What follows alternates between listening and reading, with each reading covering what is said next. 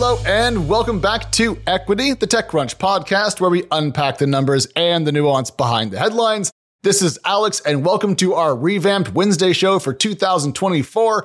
On Wednesdays, we are going to dig into critical startup and venture capital news from the week. It's going to be tight, it's going to be quick, it's going to be packed full of information, and we hope that you love it. If you do have comments or feedback on this new format, you can send in notes to equitypod@techcrunch.com if you want, but we do always want to hear from you. And with that, let's go. First up, Photo Room is raising. Photo Room, an AI photo editing app, is raising between $50 and $60 million at a valuation of between $500 million and $600 million. Ingrid got this one for us. We're still chasing down all the details, but this is a round to pay attention to. The context here is that apps that let users take, manipulate, and share images have been some of the biggest hits in the world of mobile over the years, and now the influx of AI is cracking open the market for a new wave of startups to step into the ring. Photo Room itself, a startup based in Paris, France, has built a popular AI-based image editing app and API targeting e-commerce vendors, media specialists, and more. Now, $50 or $60 million at a valuation of $500 million to $600 million in a market where funding has been constrained? Well, it seems that AI and Photo Room are still turning heads and getting people to open their checkbooks. One thing I do like about Photo Room is that the company has both a consumer subscription play and business offerings that include an API. The latter of which you actually might have seen out in the wild because the Barbie movie used Photo Room tech to help fans create their own movie poster. So why does this round matter apart from the fact that we always love a scoop? I'd say two things. One, it's another big, expensive AI round. Yes, we keep seeing these, but we did learn recently that some AI startups are seeing very quick growth. Perhaps that includes Photo Room as well. And second, this is another French AI startup. So throw in Mistral, which is building foundation models like OpenAI in France, and then Meta's own AI investments in the country. It makes for a very interesting picture. Good for France, good for the EU. Let's see what they build next. Next up, Treasure Financial lays off staff just months after reporting explosive growth. TechCrunch reports that Treasure Financial has laid off 14 employees, which the company confirmed to TechCrunch this week.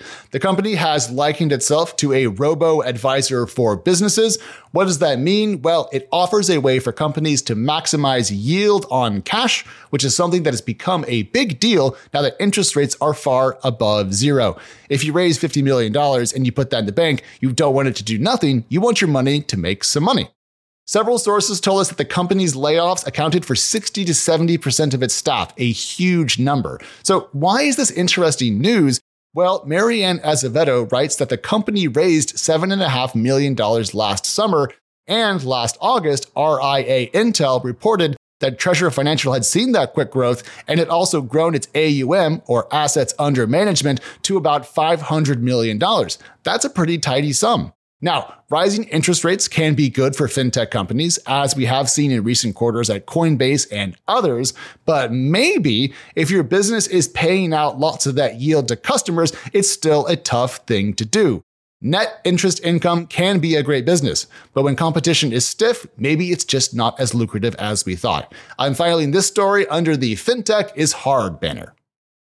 Scooting along, Tier and Dot, two leading European companies in the realm of e-scooters, have announced that they plan to merge. The transaction is expected to close within about 2 months of the news. I am not shocked. Many scooter companies have been struggling. Just a few days ago, for example, Super Pedestrian announced that it would shut down, and recently, American scooter company Bird filed for bankruptcy. Even more, Tier itself laid off 22% of its staff last November. Perhaps consolidation in the free-floating scooter and e-bike world was inevitable, but I can't help but wonder what a lot of these mobility companies would have done without COVID. Crunchbase reports that Tier was founded in 2018, for example. Did the lockdowns harm these companies more than we thought? Were they wounded when everyone just stayed home for a while? Did that really shake up their business trajectory? I don't know. And I'm not going to make a joke that e-scooter companies were merely a ZERP phenomena, but the number of players in the space is falling as money becomes more expensive and stays there. Closing our startup coverage, 2 AI hardware stories from the last day. I bet you didn't expect that. First, the $200 Rabbit R1. Now, yesterday, I spent 25 minutes watching a pre-taped presentation from this startup. The gist, as far as I can tell it, is that Rabbit has built a small square piece of hardware that is supposed to be your get things done companion. It's square, it's red, it has a scroll wheel, a small screen, a microphone, and a camera. It's basic, but looks pretty cool. Now, the R1 is not designed to replace your phone. Instead, the company wants to do what your phone does not. Essentially, Rabbit thinks that phones are consumption devices, while the Rabbit R1 will actually help you do things in your life. How does it do that? Well, it uses modern AI technology, including what Rabbit calls a large action model, or LAM, to do stuff in apps for you. I am tempted to buy one of these because it's cheap, it looks super cool, and it's very, very experimental. In a world in which big tech companies only make mass market safe hardware, we're going to have to lean on startups to do wild and wacky things with AI and physical objects. So, Rabbit R1, I'm into it. And second, Humane announces 10 layoffs as its CTO transitions into an advisor role. The other side of what I just said about hardware being hard is that sometimes companies have a bit of a struggle. Now, Humane's CEO and co-founder Bethany Bongiorno wrote in a LinkedIn post that, quote, "As we begin this new chapter of Humane, going from stealth to consumer facing, we are making some changes to best prepare us for continued growth." And that actually seems to be relatively reasonable because these 10 layoffs were only 4% of the company's overall staff. This was not a slashing, this was a trim.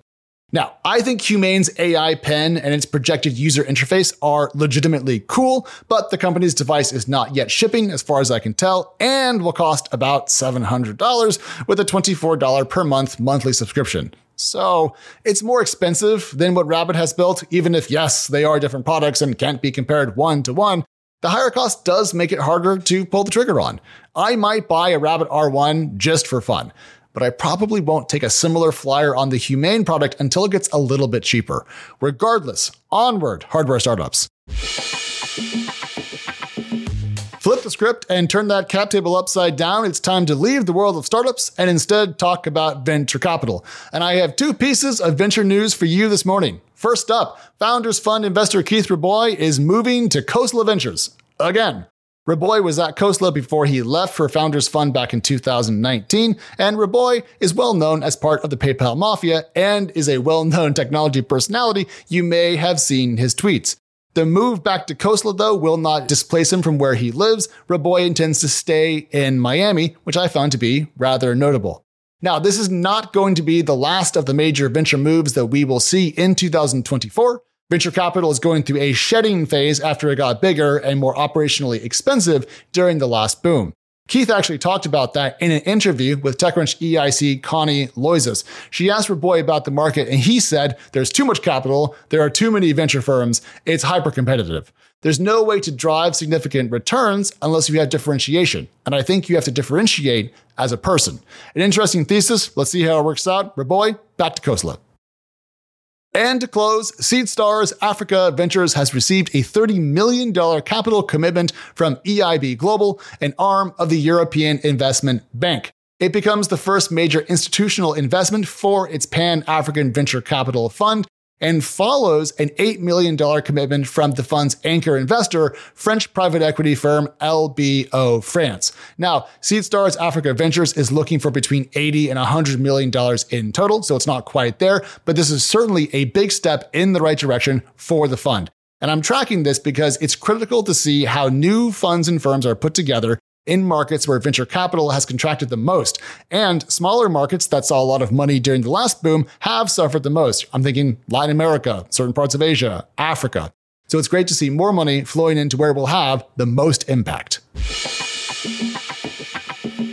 All right, that is our show for this ever so fine Wednesday morning. Coming up on Friday, we have a CES edition of the show. We're going to have Hai on. We're going to have Kirsten on. We're going to talk gadgets, hardware, startups, cars. It's going to be an absolute treat. So if you're not currently in Las Vegas, don't worry. We shall bring the Las Vegas to you.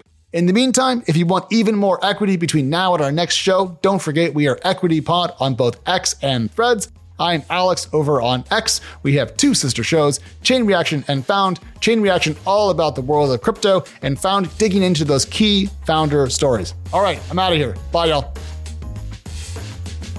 Equity is hosted by myself, Editor-in-Chief of TechCrunch Plus, Alex Wilhelm, and TechCrunch Senior Reporter, Mary Ann Azevedo. We are produced by Teresa Loconsolo with editing by Kel. Bryce Durbin is our illustrator, and a big thank you to the audience development team and Henry Picavet, who manages TechCrunch audio products.